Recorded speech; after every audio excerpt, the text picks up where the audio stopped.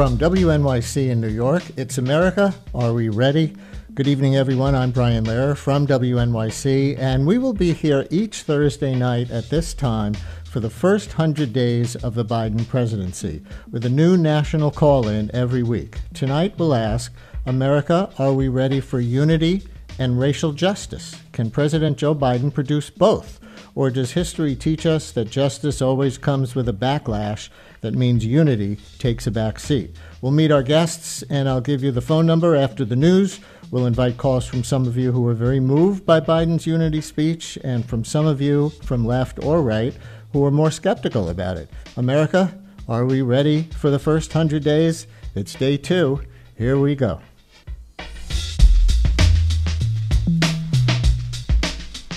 And I pledge this to you. I will be a president for all Americans. All Americans.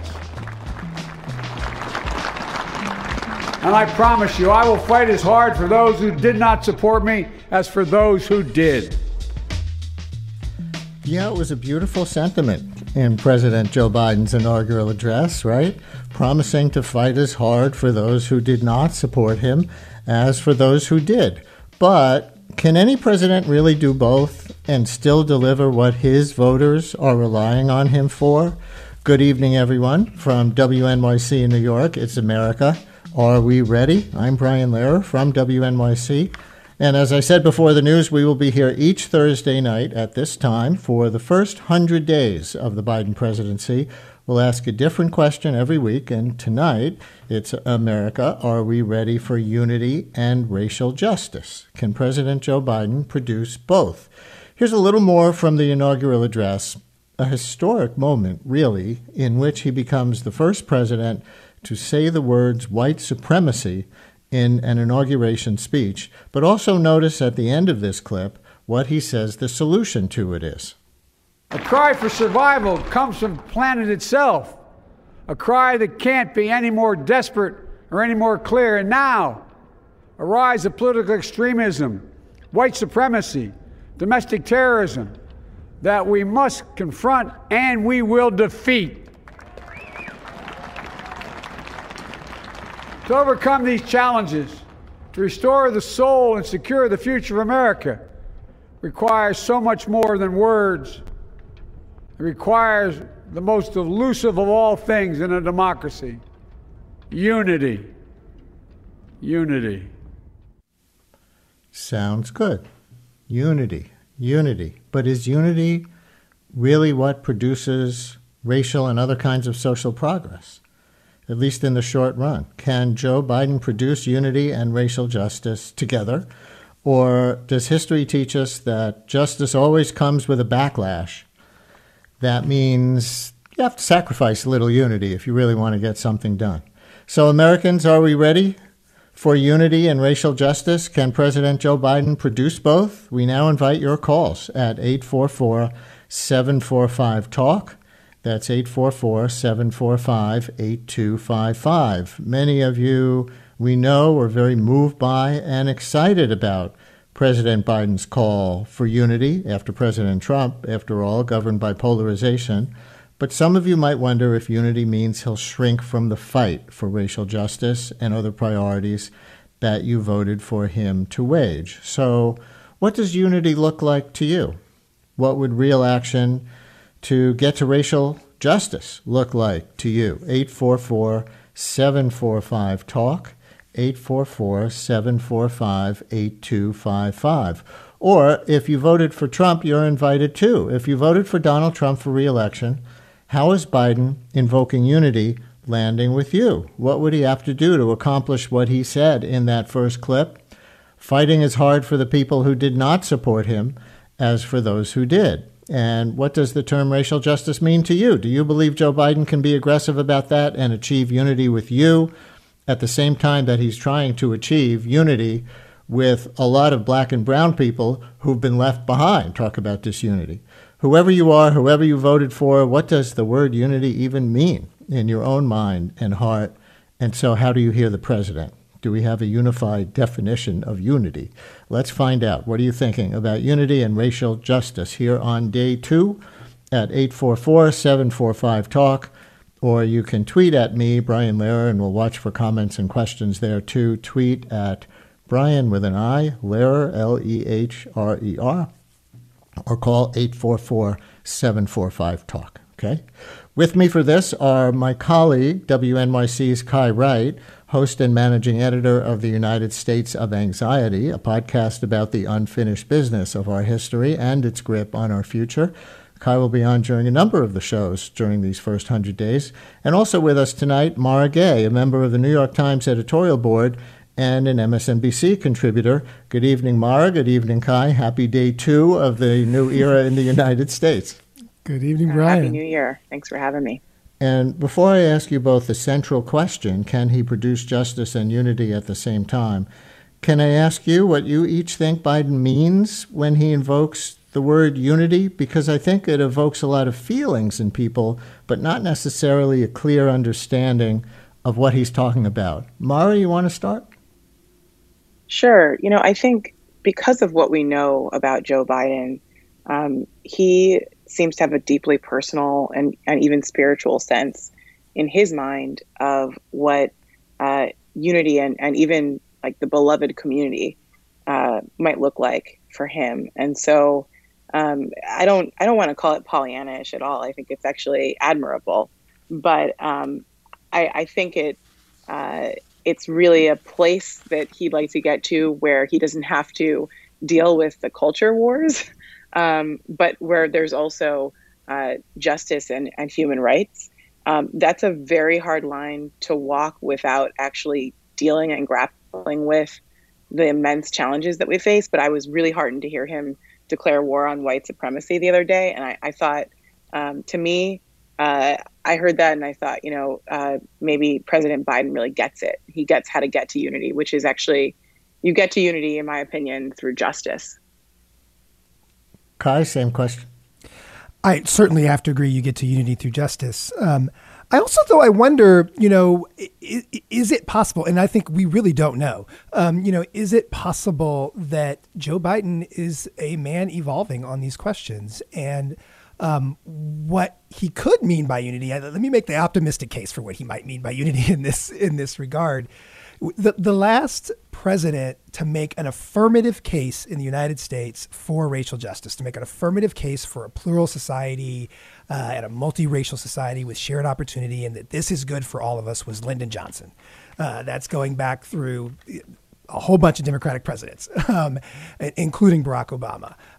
And the question is, will Joe Biden be the next president? And we've had very few do it. And will Joe Biden be the next president to make that affirmative case? And is that what he sees when he says unity? When he says unity is the solution to our problems, is he now going to spend his administration using? We now know, if we didn't already, we're certainly reminded of the remarkable power of this bully pulpit. Just the words, set policy to the side, just the words for shaping our national conversation all the way down to all of our dinner tables. We know the power of that at this point. Is he about to use it to make a consistent case for why we can have shared opportunity across racial lines in this country, and why racial justice for Black people, for immigrants, is not taking something away from white people? And that might be where he's going. I mean, in a couple of signs of that are, in that speech, he did say, because he was willing to say, hey, white supremacy has to be dealt with.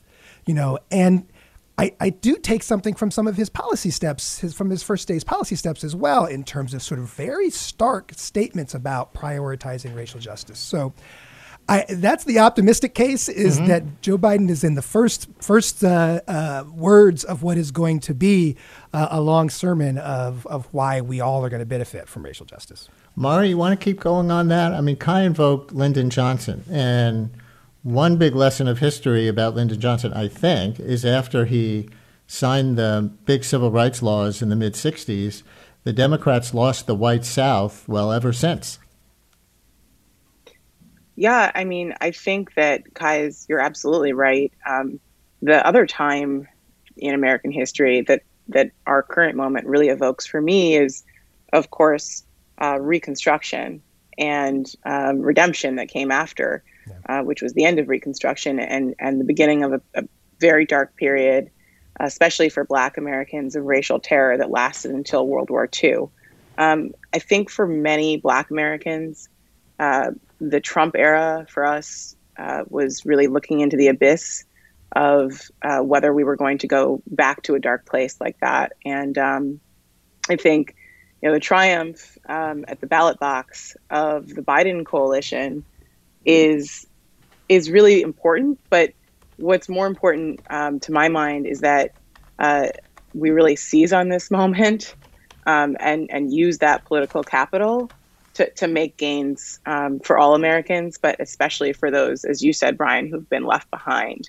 And I think we can't lose that opportunity. So I'm very cognizant of, we have a midterm election coming up in 2 years, and the clock has begun in my mind. And I think Lyndon Johnson is a perfect example of somebody who really understood how to get legislation passed.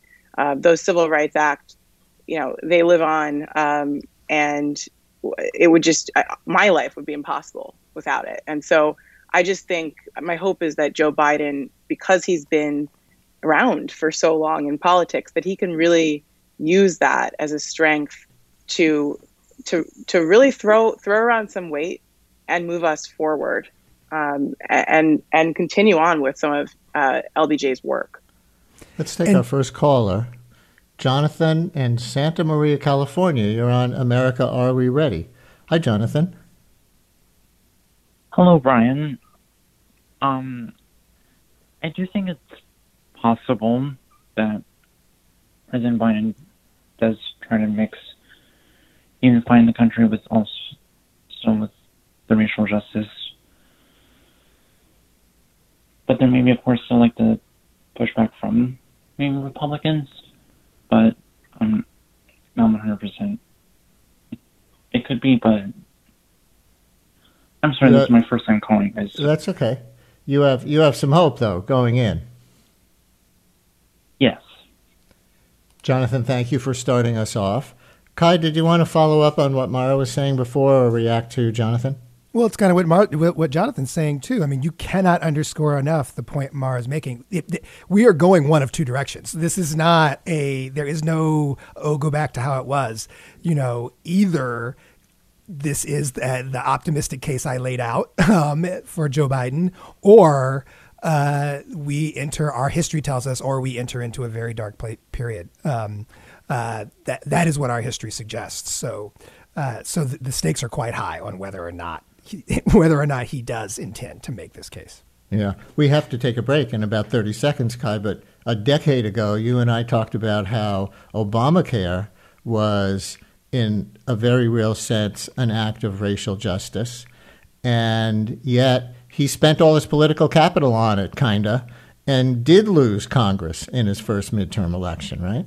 Well, and quite notably, he also hid its racial justice element. He didn't talk about it that way. He didn't make that case. He did not make the affirmative case for racial justice around Obamacare. We'll continue in a minute. It's America, Are We Ready?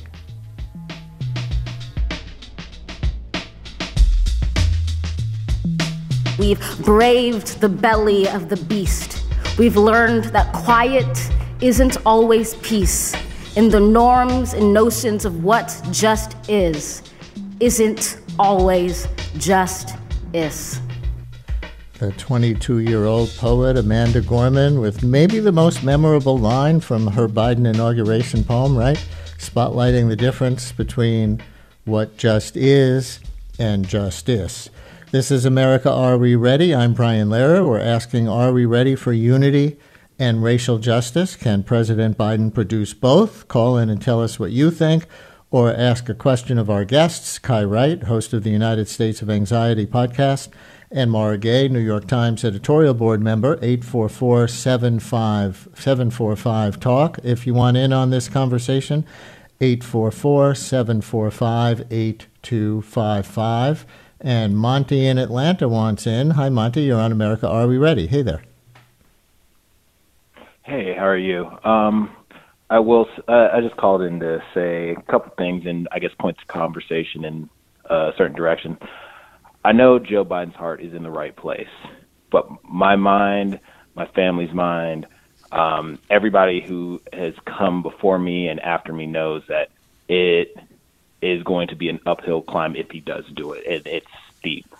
But I guess a good starting point would be we talked about LBJ a lot, would be the findings of the Kerner Commission. America has still yet to follow through on every single one of those findings of that report back in 1968. So I would say start there. You want to name one or two? The police brutality. I mean, that's. Mm-hmm. I mean, that's literally what fueled. Yeah, here we still are, over 50 years later. So has America learned its lesson? No. So what I'm saying is we're going to have to be truly honest with ourselves, because we cannot have unity if there is no justice. If the justice is there, then the unity can come. We can't do it the other way around.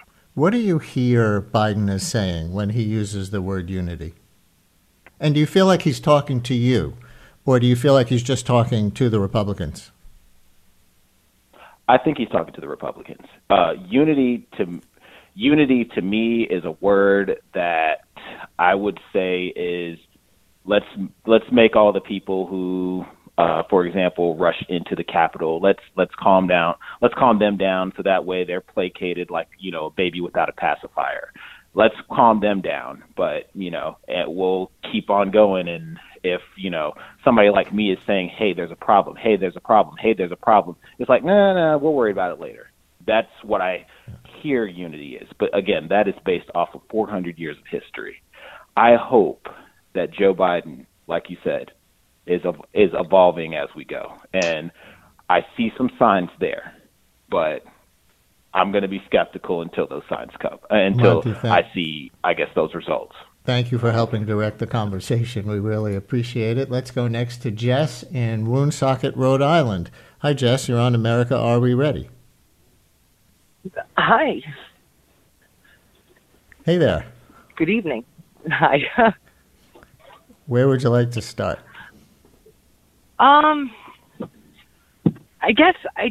I think that Joe Biden has a lot of opportunity to do a lot when it comes to racial justice, and I don't really like the word unity when it comes to this, but I think it really has to start with taking a good long look at the for-profit prison system and what it's really doing to our nation, because people have seen manufacturing jobs leave, and where have they gone? They've not gone to, immigrants and various other brown people across the country. They have gone into prisons where people are being forced to work for, pennies a day to create everything from the furniture that we sit on to the uniforms that minimum wage workers are being, made to put on their backs, and are applying for social welfare programs while the CEOs of these corporations are just,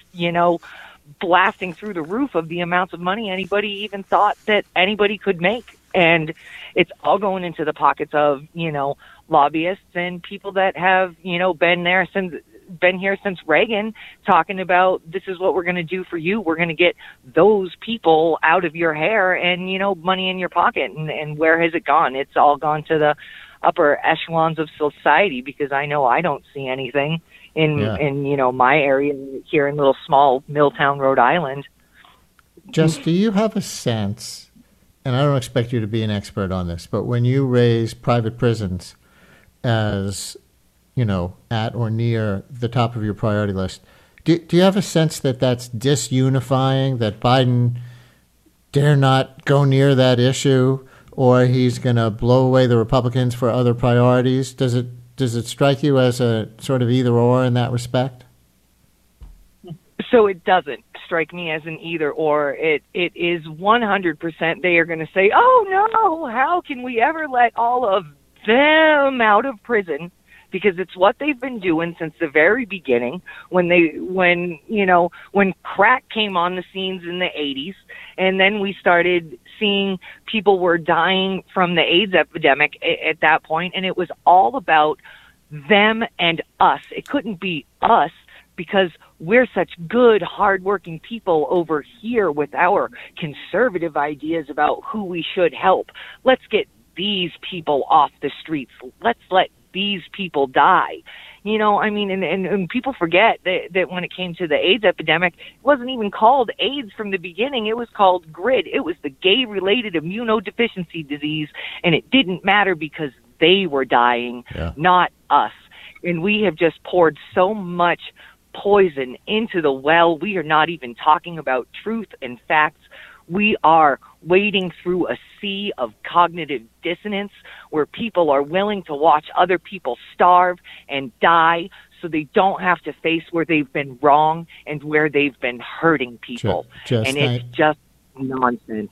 Thank you very, very much for weighing in. And Margay, the last two callers have both brought up the criminal justice system. And obviously that was front and center in 2020 after George Floyd was killed. And I wonder how much unity you think there might be around more criminal justice reform at the federal level. There was a little bit. That's one of the few things that both houses of Congress passed and President Trump signed, that little bit of it that there was. What do you think? As a matter of perhaps a road to unity, like we all think what happened was terrible and that these things need to change, or enough white people as well as people of color, and that this is a path to unity, or is this necessarily going to be divisive? First of all, those callers brought up some really powerful points. Yes. And I just have to say, even though I certainly support lots of criminal justice reforms, and we've pushed for them hard here in New York on the editorial board. I think it's a mistake to view criminal justice as a discrete issue. My sense is that the way forward, not just toward unity, but more importantly for justice and democracy, a functioning democracy that works for everybody, is actually to address the larger issue, which is strengthening the middle class. And then the other issue that is extremely related to that, in my opinion, in my view, which is fighting white supremacy and helping Black Americans and others who have been left behind and exploited for generations make up ground. And I think if we're able to actually do those things that were laid out in the Kerner Commission, because we have to remember, it's not that we don't know how to do these things. It's just that we have chosen not to. We've chosen to be shocked again and again when the old sins of the nation come up and rear their ugly head at different points in different ways, most recently as Donald Trump.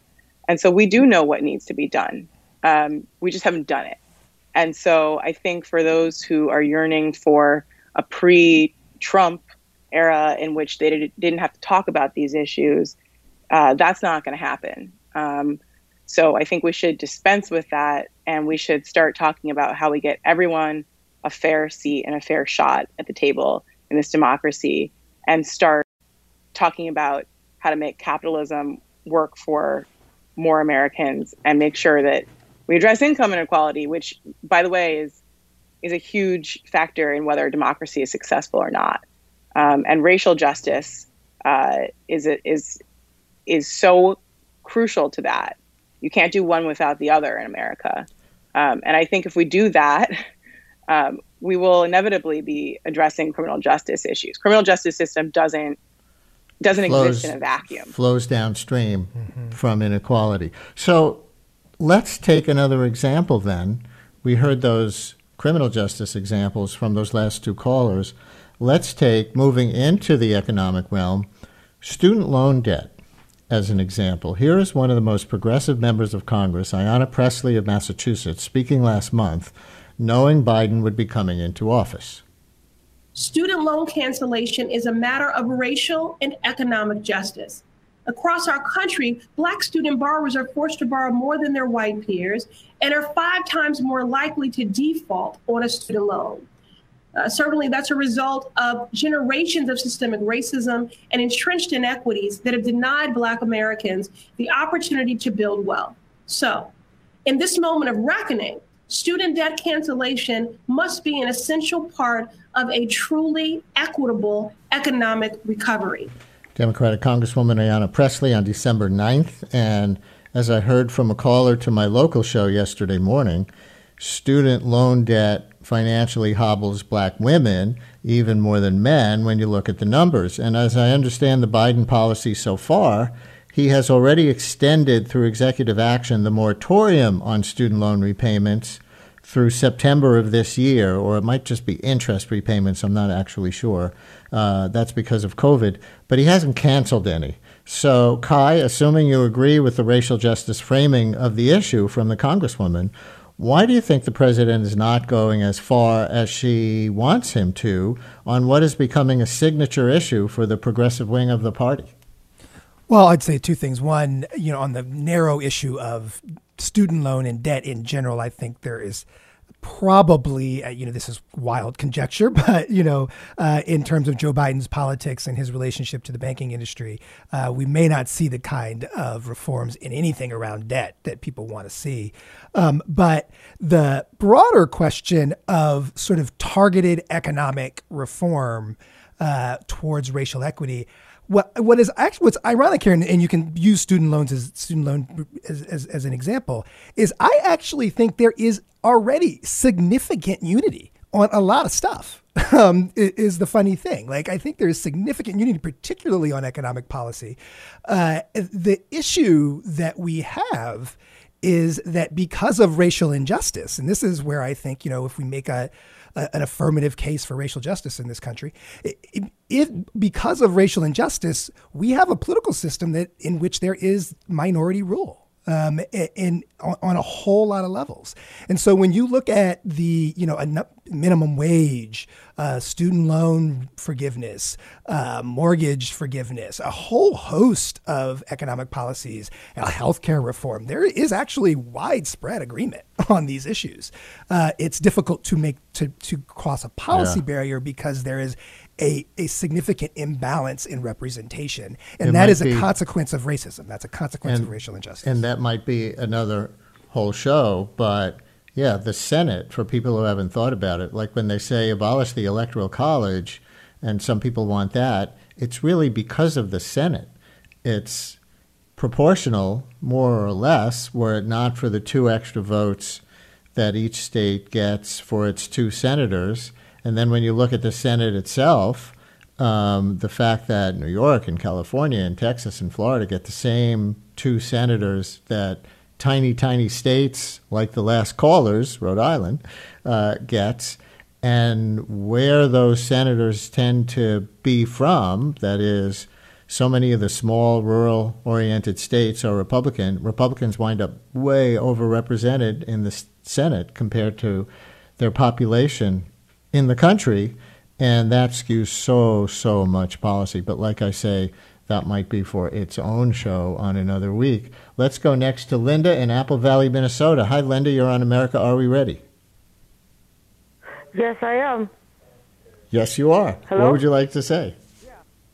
Well, what I was going to say was that unity really comes from individuals coming together. Yes, you can come together as a group, and yes, you can have all the policies which Biden is working for, which is good. I applaud him for trying, but he can only do so much, and that's why he's asking people to help by having individuals come together.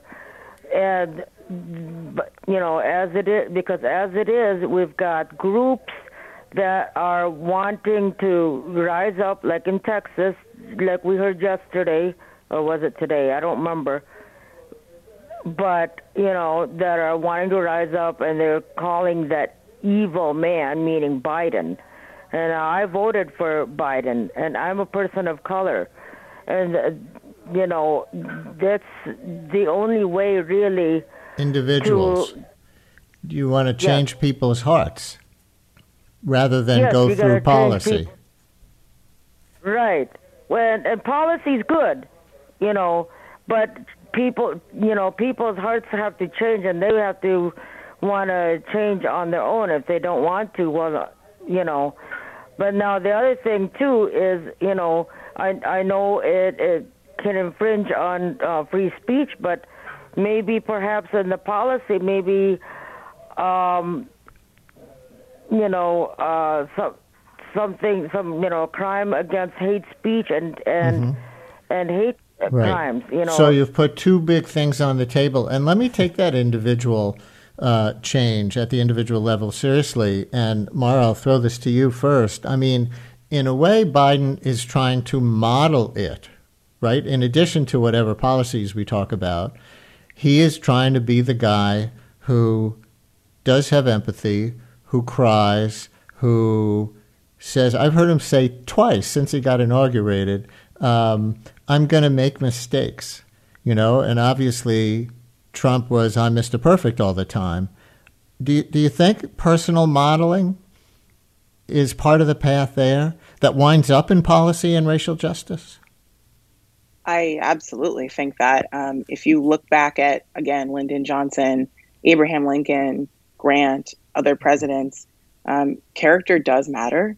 But I think that this caller is also bringing up something bigger that I've been thinking about, which is, if we think about some of the lessons from the Obama presidency, one of them is that it's really not enough to rely just on electing the president of your choice to put into effect the policies that you care about, that you believe will help the country, which is to say it takes energy in state house races across the country.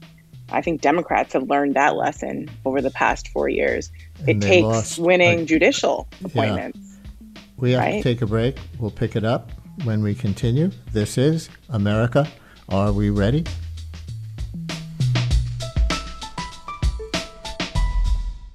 Let's begin to listen to one another again. Hear one another. See one another. Show respect to one another. Politics doesn't have to be a raging fire, destroying everything in its path. Every disagreement doesn't have to be a cause for total war. And we must reject the culture in which facts themselves are manipulated and even manufactured. President Joe Biden from his inaugural address, and in a way that's how low the bar has become for at least beginning to move toward unity, right? To reject the manufacturing of facts. So don't make stuff up out of whole cloth. We don't even have unity on that. It'll be a few more steps to unity on contentious policies, I guess. This is America, Are We Ready? I'm Brian-Lehrer. We are asking, are we ready for unity and racial justice? Can President Biden produce both? Call in and tell us what you think, or ask a question of our guests. Kai-Wright, host of the United States of Anxiety podcast, and Mara Gay, New York Times editorial board member at 844-745-TALK. 844-745-8255. And Steve on Long Island. You're on America, Are We Ready? Hi, Steve. Hi. How are you? Kai and Brian and Mara. Everybody is good, I hope. First thing, healthy. I'm a nurse, and I think that Biden has great intentions. I mean, I was raised Catholic. Referencing St. Augustine. I mean, obviously he's a very spiritual man, in my opinion. But what is he up against? We have McConnell, who has wielded incredible power over the last 6 years, and he wants that gavel back. So how cooperative is he really going to be? Because if President Biden is very successful, it may be a lot harder for him to take back the Senate, in just a very short period of time. It's coming up, it seems to me, and the co-conspirators, if I may call them that, I don't see them cooperating in any way. So many of them, are still holding out to actually, the ex-president wouldn't say his name, as we know, and they're not facing the facts. Like, yeah, if we, it's the big lie, the Hitler huge lie. You know, so many things that have happened over the last 4 years are right out of the playbook that happened in the 30s. Steve, thank you very much. And of course, when he says co-conspirators, he's talking about people who voted to overturn the election or not accept the electors even after the riots, the insurrection later that night. But Kai, let's talk about McConnell. Yeah. I mean, when Obama came into office, McConnell made it clear behind the scenes, and then it became public, that he was going to try to obstruct everything that Obama would try to make get passed to make Obama a one-term president. And so when Obama leaned to the center on some things like Obamacare, you know, instead of going for Medicare for all, he took the private sector model that was Romney Care in Massachusetts when he was the governor there, and some other things that McConnell might have gone for if it was a Republican president, but because it was Obama, he was just trying to make him fail, and he didn't go for them. Is there any reason, just as a matter of political analysis, after 4 years of Donald Trump and McConnell ultimately rejecting him at the end, to think that it's going to be any different this time with Biden? Oh, there's no reason to think that Mitch McConnell's going to do anything different. Of course not. It's worked quite well for him. But, you know, the question is, in these 24 hours, what have we seen from Joe Biden in terms of what lessons he has or has not learned from his time in that Obama administration? And the signs where there is something different, something notably different happening, and, you know, time will tell, are if you look at the 3 major pieces of congressional business that he's engaged on, he has taken a very different tack than the Obama administration and than Democrats have always taken in this question of how they deal with Republicans. So typically Democrats will negotiate away part of the process before they even get to the table. They will start, you know, in their cry for unity, they'll start in the center and then move to the right.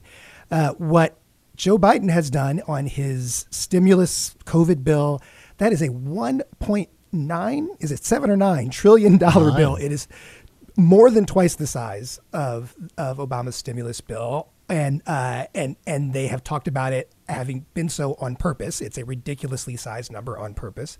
The immigration bill, which, you know, everybody agrees is probably dead on arrival, but nonetheless, it is a break from the past of what Democrats put on the table for an immigration bill.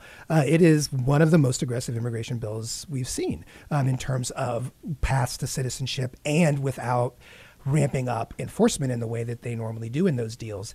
And then he's not, at least publicly, stood in the way of impeachment. So in all 3 of those things in these 24 hours, we've seen a President Biden who at least seems to have said, well, you know what, I'm going to talk unity, but when I arrive at Capitol Hill, I'm going to start off a little different with a stronger hand than I did than we did before. Near the polls, because that's how negotiation sometimes works better than starting by being conciliatory, because you've weakened your hand.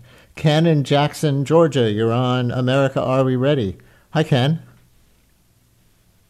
Hi, how you doing? Doing all right. Thanks so much for joining us. Can you hear me? I can hear you. Can you hear me? Yeah. Yes.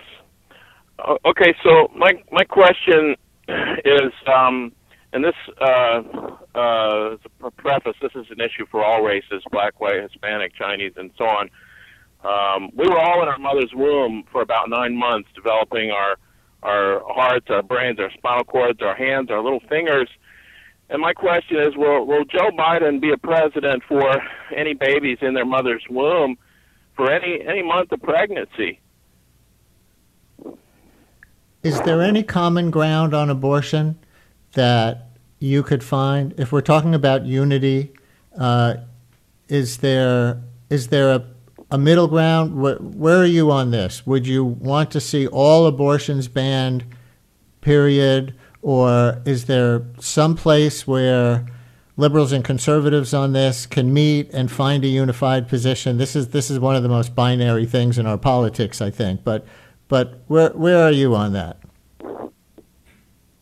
You're asking me? Yes, sir.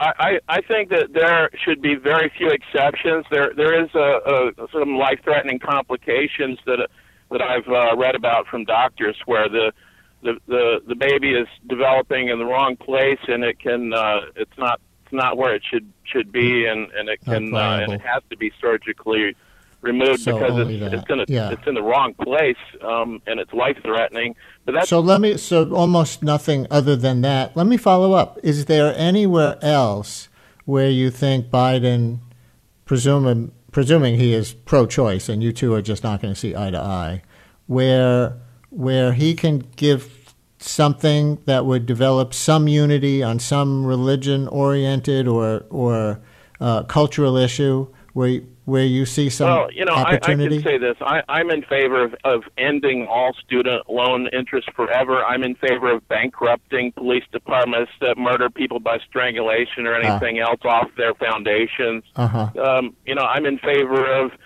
increasing the Medicare eligibility resource limit that's been stuck at $2,000 for decades to $5,000 or $10,000. There's a lot of things that I'd like to have done.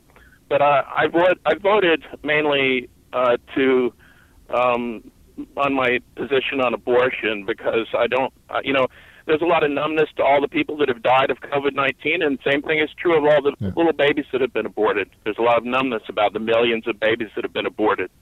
Ken, thank you for your call. Mara, that's it's no matter where anybody is on the abortion rights issue, it's a mix of positions that we don't usually hear coming from this caller.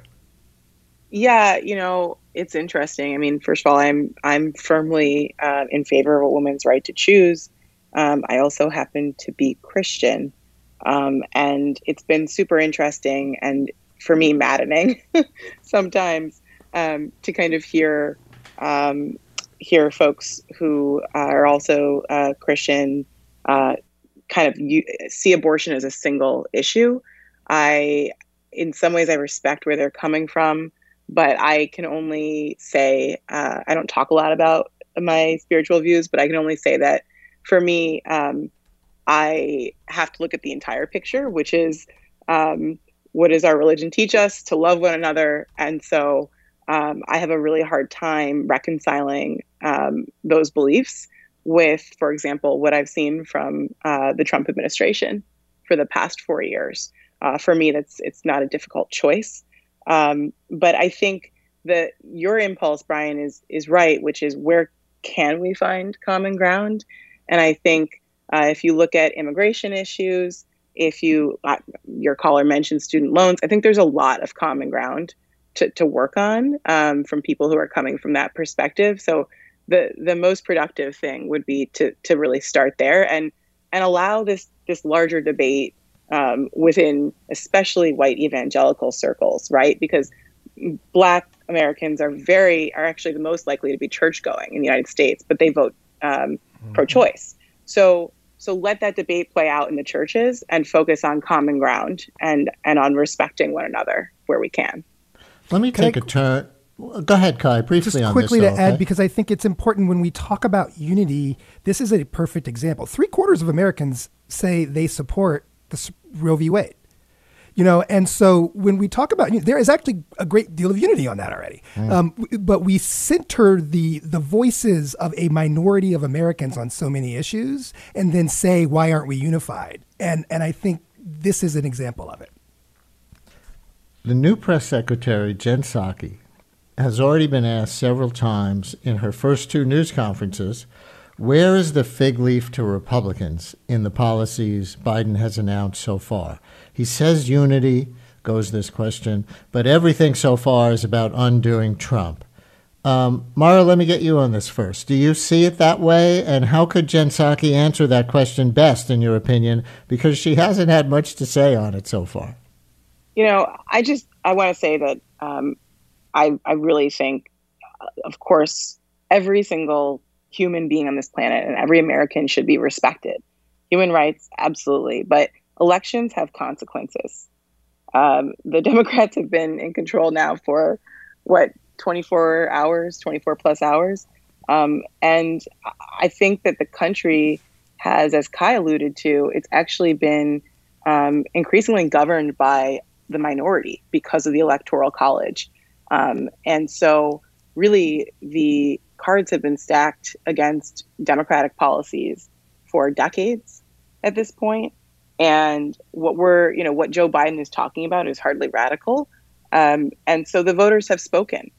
And that's what happens in elections. And of course, you try and build coalitions and bring as many people on with you as you can. But I hope that Joe Biden, uses the power that the American people have given him, and doesn't shy just for the case of the sake of unity in those thinnest of terms. Kai, anything on this? You know that same phrase that Mara just used, elections have consequences, when Obama said it near the beginning of his term. I mean, Fox News has played that clip over and over again ever since to say, see, they say they want to build coalitions, but then when it comes down to it, they're in your face and say, oh, no, elections have consequences. The reality is that there are just people in our political system who do not mean well, who are not good faith players in this process, both in the media who have profited, in right-wing media who have profited greatly from this kind of rhetoric, and in the Republican Party. And that is what the Trump era has revealed. And so we have to be honest about that as we seek to find, because unity is a good goal, unity with justice. And I think if we were able to acknowledge that there are some players, a minority of players who do not mean well, who do not support democracy, who have shown that they do not support democracy. And we say, okay, let's set that to the side. That's not who we're going to negotiate. Amongst the majority of us who do support democracy, how do we then unify? I think we would be having a very different conversation. Robbie in Phoenix, you're on America Are We Ready? Hi, Robbie. Hi, how's it going? It's going all right. What you got for us?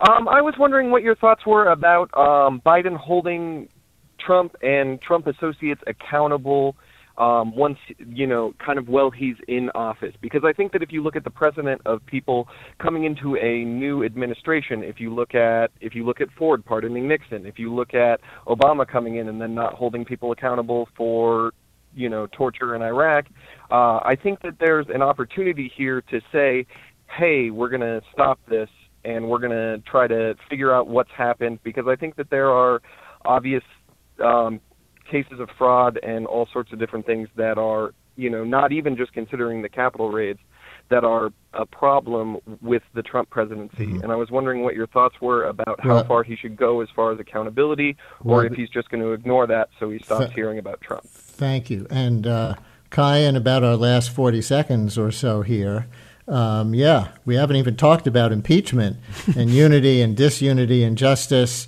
Do you agree with Robbie, or does it risk sending everybody back to their partisan corners, and not only that, but giving Trump center stage again for another round?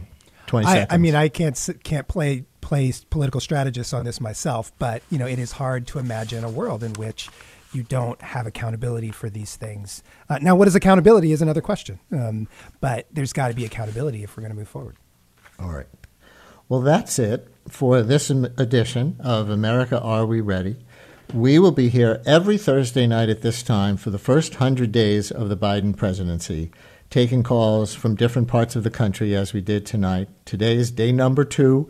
We'll be back on day number 9 and day number 16, and do the math and on out until day 100. I thank my WNYC colleague, Kai-Wright. Kai will be on with me during a number of these shows during these first 100 days. You can also hear him on his podcast, The United States of Anxiety, about the unfinished business of our history and its grip on our future.